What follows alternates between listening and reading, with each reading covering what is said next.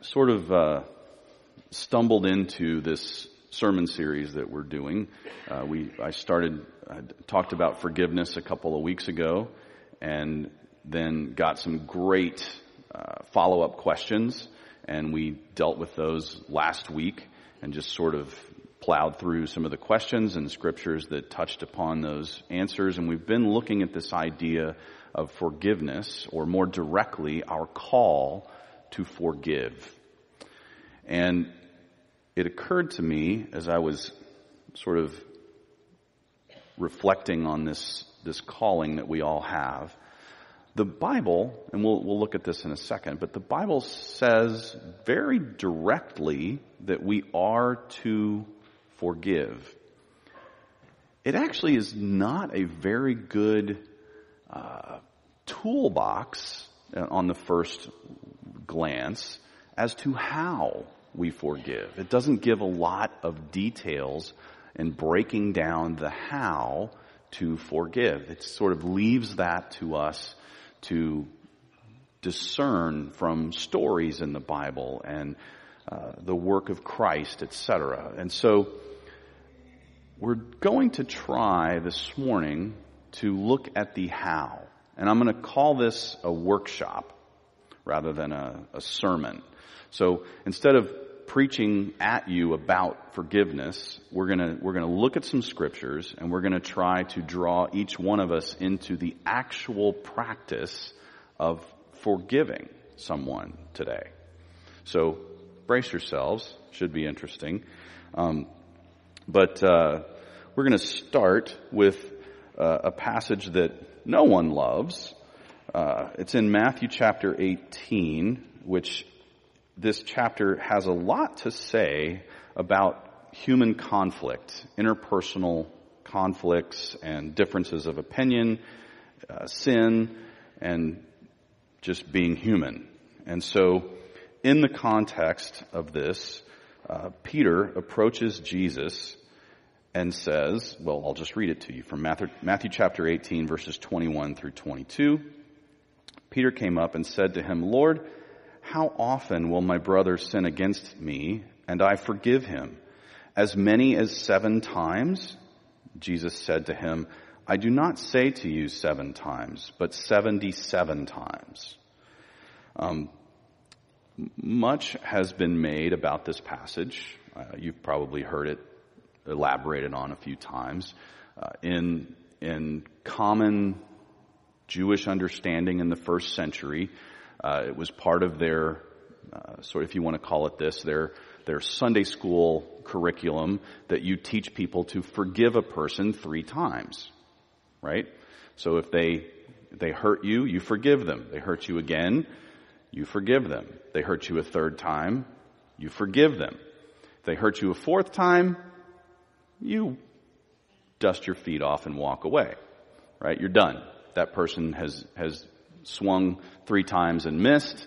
They're out of the batter's box. Okay? That was sort of the common teaching at the time Jesus was growing up. And so Peter is thinking, okay, Jesus is kind of radical, and he's going to blow this out of the water.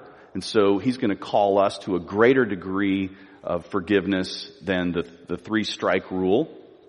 And we're Jewish, so the ultimate number is 7. That's the day God rested. And it's a number that sort of represents divinity and peace and heaven. And so I'm sure with this Jewish Messiah that's teaching us about forgiveness, Peter thinks he's landed on the right number. And Jesus says, well, Peter, you're on the right track. It's going to happen in intervals of 7, but multiply that by 11. So it's 77. That's a lot. And Peter's thinking, I don't know that I have a chalkboard that's big enough to keep track of 77 sins, right? For each person in my life who might sin against me. That's going to be a lot of accounting. And of course, the whole point that Jesus is making is, I don't want you keeping count. I want you forgiving. I want you to be a forgiving person. Which leads me to my first observation here. Jesus tells us we must forgive others and, in general, in an ongoing sense, be forgiving people. That's what we're called to as Christians, as his followers. Another observation, I've already brought this up, but the Bible does not say a lot directly about how to forgive.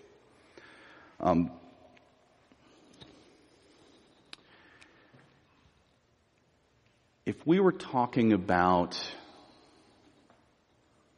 saving faith, the Bible actually does talk very specifically about how we do that. We confess our sins, we trust in Jesus, we confess his name, and we call on him to forgive us.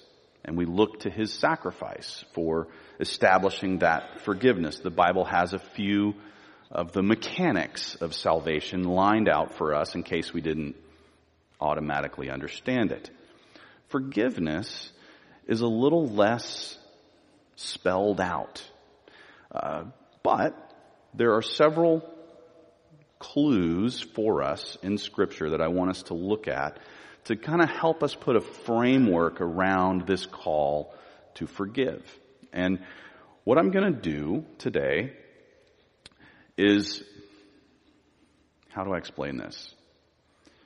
Okay, the best theology, the best understanding of God comes from places in the Scriptures where it's really, really clear. And it says in full sentences, in context, this is what I want you to believe. Okay?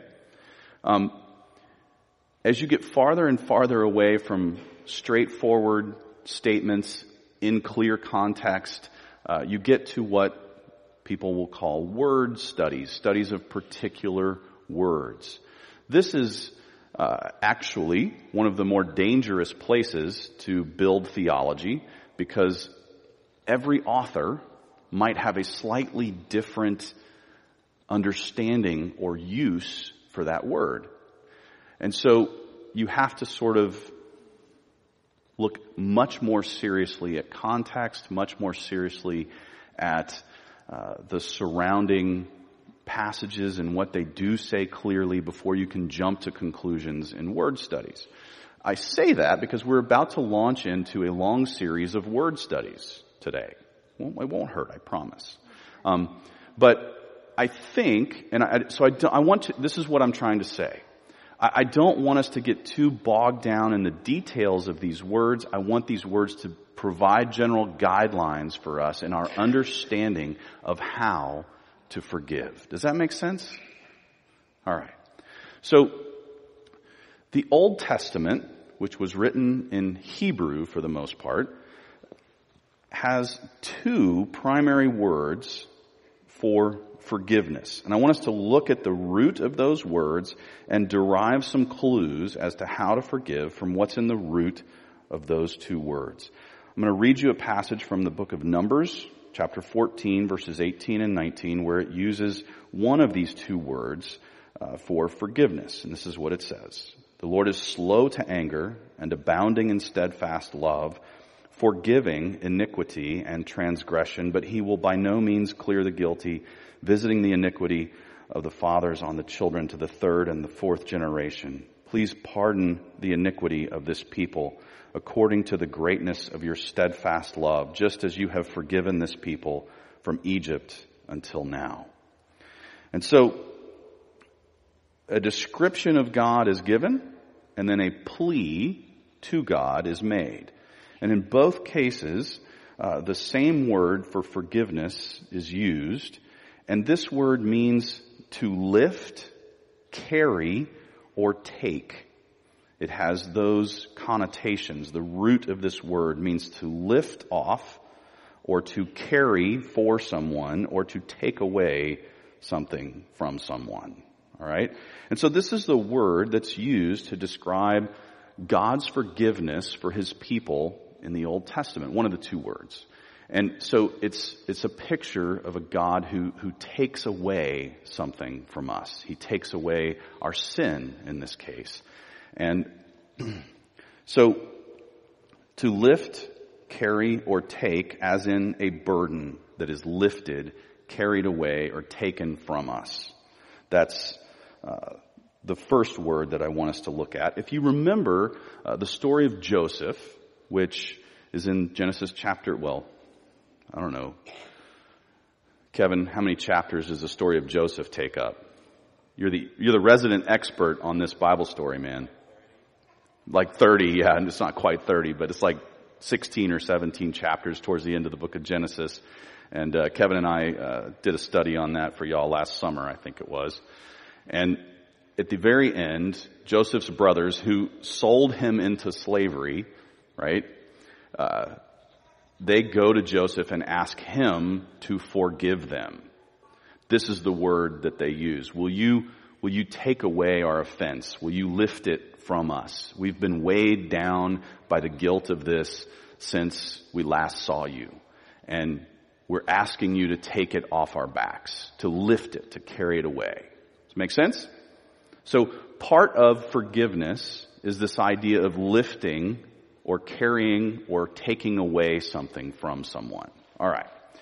So another passage we'll look at is in the book of Psalms, and it's Psalm 86, the 86th Psalm, verse 5, and it says this: For you, O Lord, are good and forgiving, abounding in steadfast love to all who call upon you.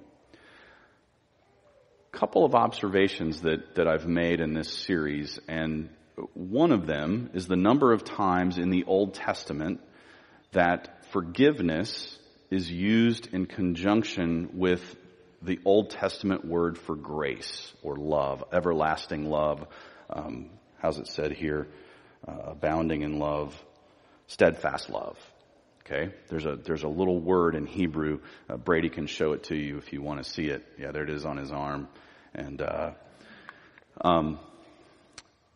the number of times those two words are used in conjunction with each other. In fact, both of the words for forgiveness are used in conjunction with that steadfast love word in both of these passages. So in this particular verse and many, many others in the Old Testament that refer to forgiveness, they use a word for which the root means to spare, as in sparing someone from a terrible fate. Like, this was on fire and I was able to spare one of them, right? One, whatever, I don't know. One house was spared in the fire. One something was spared. That's the word that's used to mean forgiveness in these contexts. So we have now two Old Testament words to kind of govern our approach to forgiveness. One means to lift or carry away. The other means to spare, to save in a sense. All right. The New Testament is written in a completely different language. That was the common street language of the first century Roman Empire. It's called Koine Greek, not that you care. But in that particular language, there are three different words that are used in our New Testament that mean forgiveness or to forgive. Okay, and we're going to look at those three words for some clues as to what forgiveness means or how we might better forgive. So first, from Luke chapter 17, verses 3 and 4, we're told, pay attention to yourselves. Can I interrupt myself for just a second? So I've in this study, looking at the word of forgiveness in the Old Testament and the New Testament. In the Old Testament, I was impressed by the number of times forgiveness and steadfast love occur in conjunction with each other. In the New Testament, particularly where Jesus is talking to us about forgiveness, it is striking how often he first tells us to examine our own hearts and to not be judgmental when we are extending forgiveness, to self-examine and ask God to first deal with our own sin, the log in our own eye. So here he goes again, saying, pay attention to yourselves. That's the first step. If your brother sins, rebuke him, and if he repents, forgive him. And if he sins against you 7 times in the day and turns to you 7 times saying, I repent, you must forgive him. Now, in this context, the word that's used for forgive has a root meaning that means to send away or separate, to sort of cut off one from the other, as in an offense. We're taking that offense and we're cutting it away from the person who committed it. Does that make sense? All right. So this idea of separation or sending away of an offense. I'm going to jump backwards in the Gospel of Luke to chapter 6 for our next word, and this is a little longer of a passage, but we'll get through this. Verses 32 through 38 in Luke chapter 6. If you love those who love you, what benefit is that to you? For even sinners love those who love them. And if you do good to those who do good to you, what benefit is that to you? For even sinners do the same. And if you lend to those from whom you expect to receive, what credit is that to you? Even sinners lend to sinners to get back the same amount. But love your enemies and do good and lend expecting nothing in return, and your reward will be great, and you will be sons of the Most High, for he is kind to the ungrateful and the evil. Be merciful as your Father is merciful. Judge not, and you will not be judged. Condemn not, and you will not be condemned. Forgive, and you will be forgiven. Give, and it will be given to you. Good measure, pressed down, shaken together, running over, will be put into your lap. For with the measure you use, it will be measured back to you. So, this is Jesus at his brutal best, right? He knows exactly the type of hearts that he's talking to. They're just like ours. And we occasionally need to be kind of shaken out of our comfort ruts and woken up spiritually, and Jesus has a very effective way of doing this when he teaches, and he says things in very stark terms that get our attention. But I want to focus on the word itself that he uses in this passage for forgiveness. It means to release, to let go, or to free something, as in to cut it loose. I think, at least in my own heart, this is perhaps the most helpful of the word studies that we're doing. This idea of letting go. Letting go. And we'll talk about this more in a minute, but Jesus is essentially telling us when we forgive, we need to let something go. Just set it free. Cut it loose. Okay. Let me jump, if I may, to the book of Ephesians chapter 4, and I want to just read verses 31 and 32. Let all bitterness and wrath and anger and clamor and slander be put away from you along with all malice.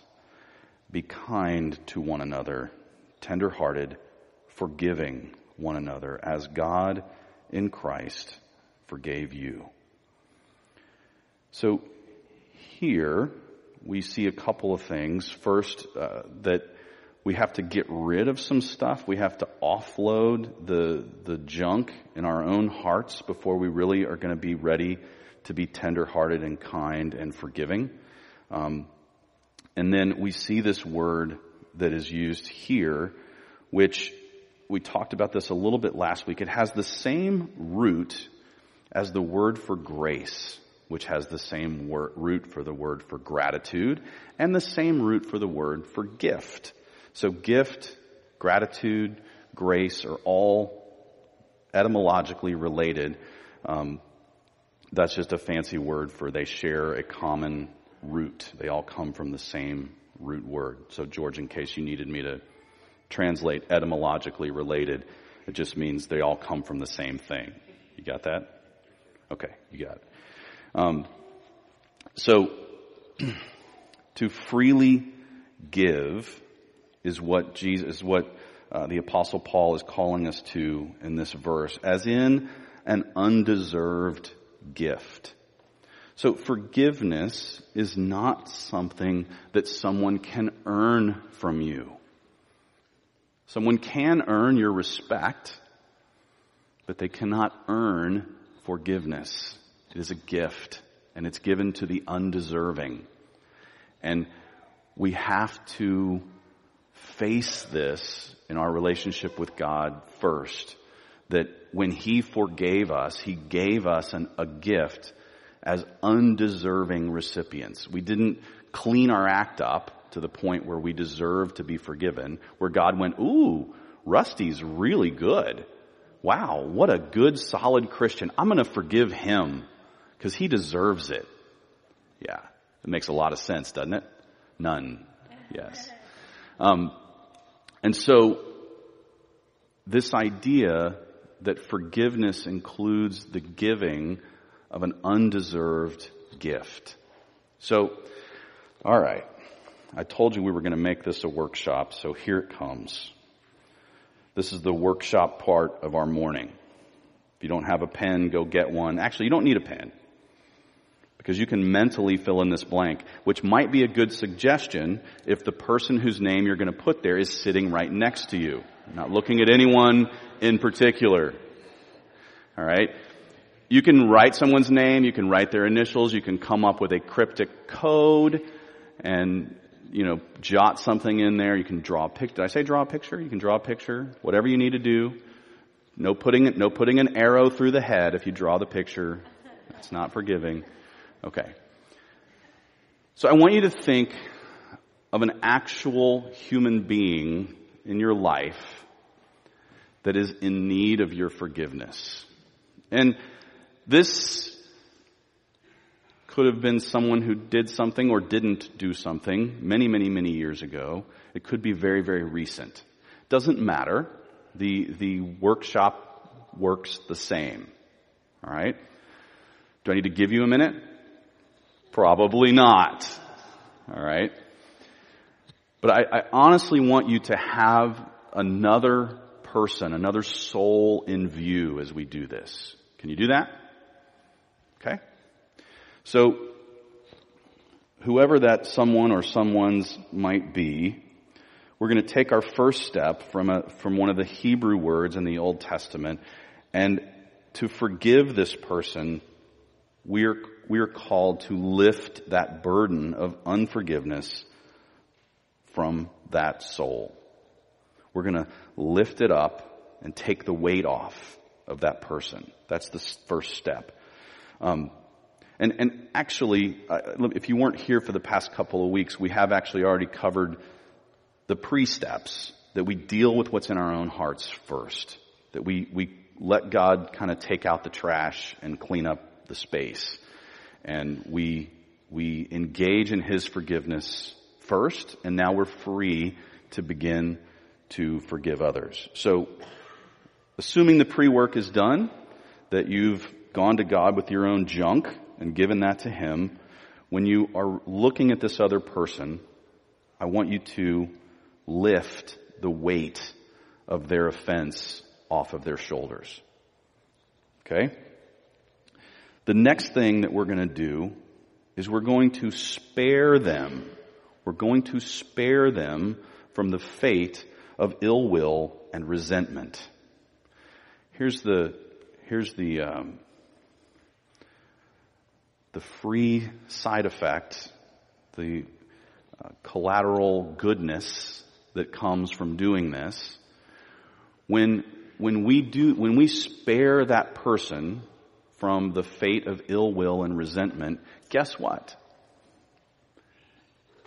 You benefit too.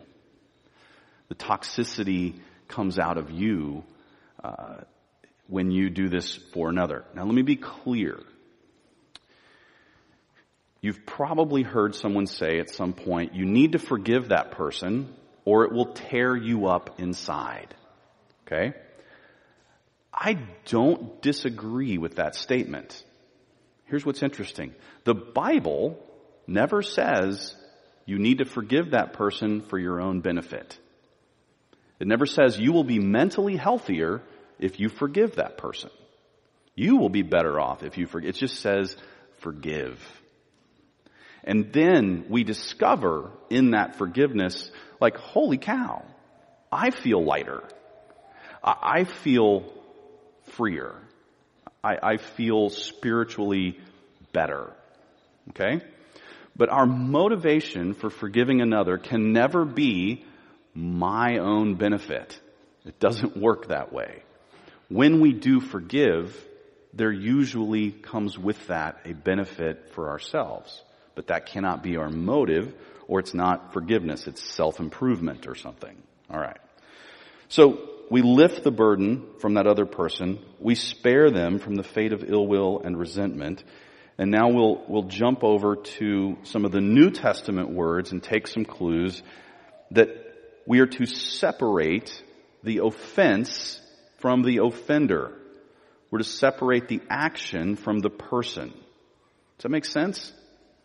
Okay? This separation is absolutely critical. This is what God did with us.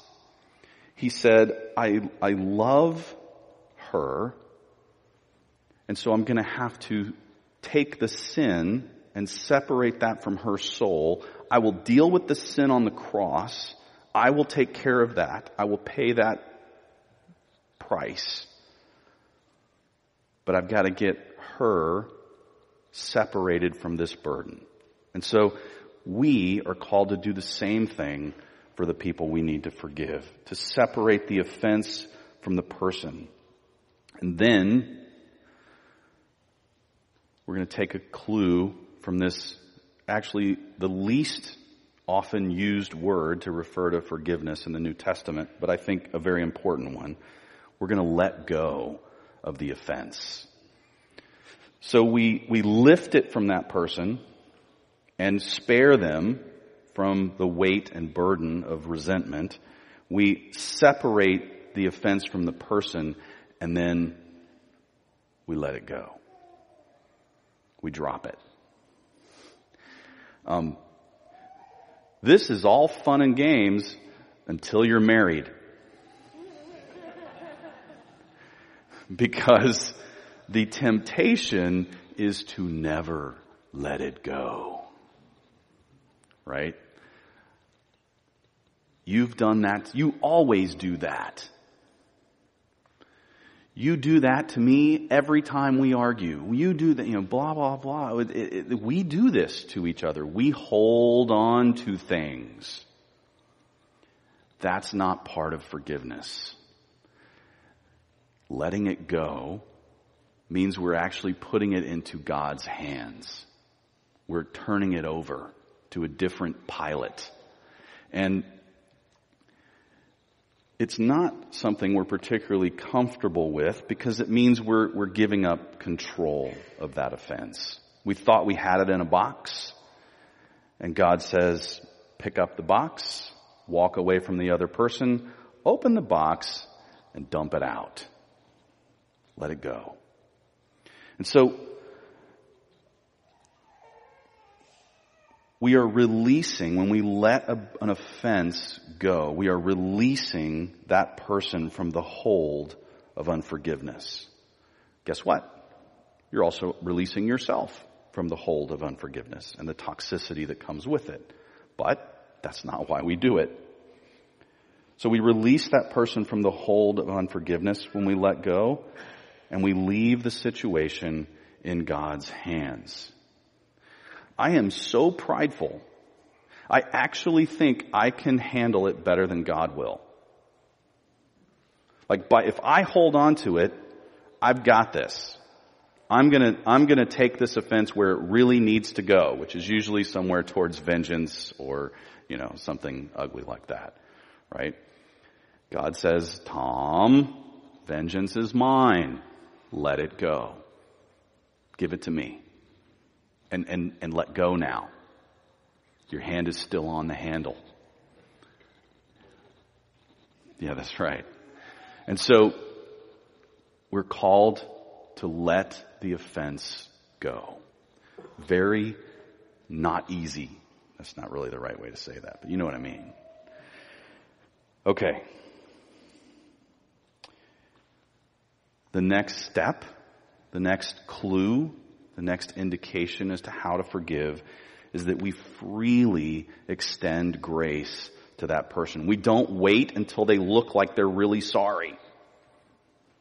We don't wait until they say something that means they've humbled themselves. We don't wait for them to deserve our forgiveness. We let it go and we extend grace. And then I've added a step, if that's okay. I got this off of some very deep reading I was doing the other day.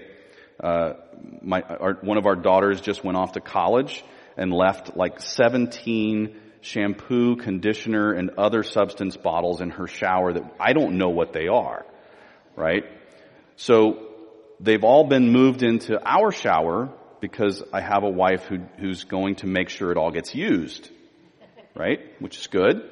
And so I have picked these things up, and I don't have my glasses on usually when I'm there, and I'm like, what in the world is this, right?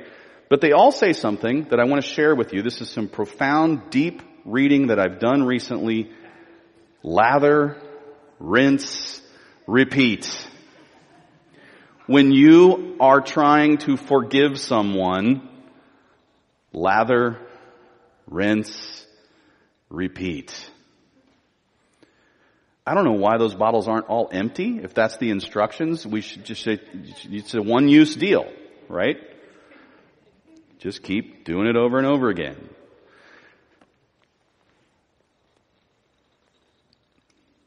So, how do I want to say this? So, here, metaphorically, I'm trying to faithfully represent what's in God's Word. I'm gonna close this for a second, and I'm gonna step over here, just into the arena of pastoral observation. Is that fair?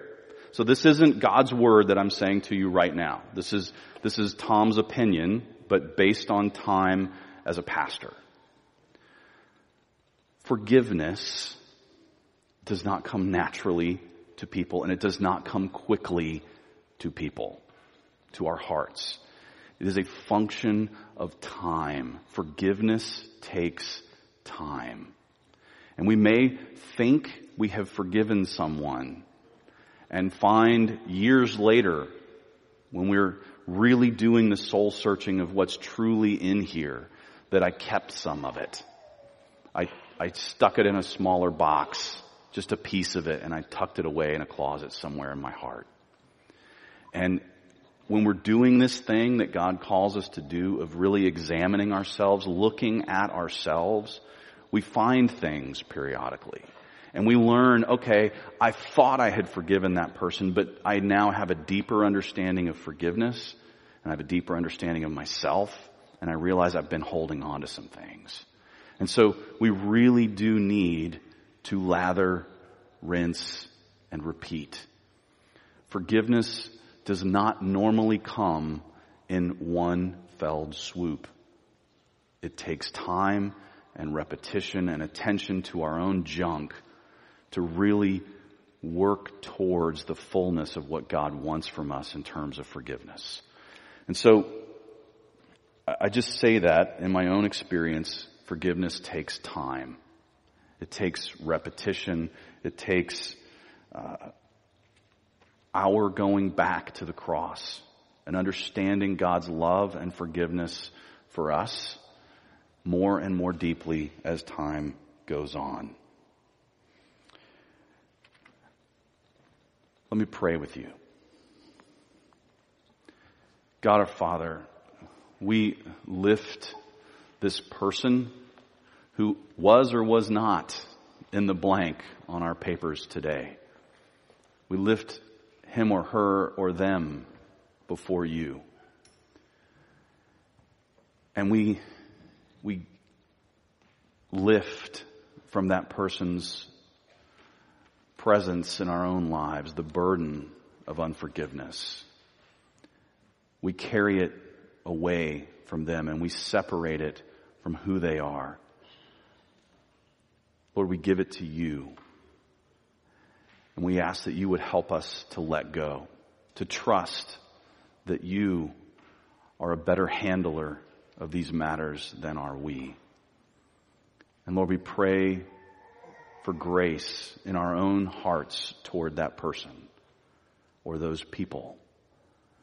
And we ask that you would help us to examine ourselves and be honest with you, and that you would deepen our ability to forgive others. Father, that we would continually come back to the truth and wonder of your cross. That there you actually did take the burden of our sin upon yourself and suffered the penalty of our sin.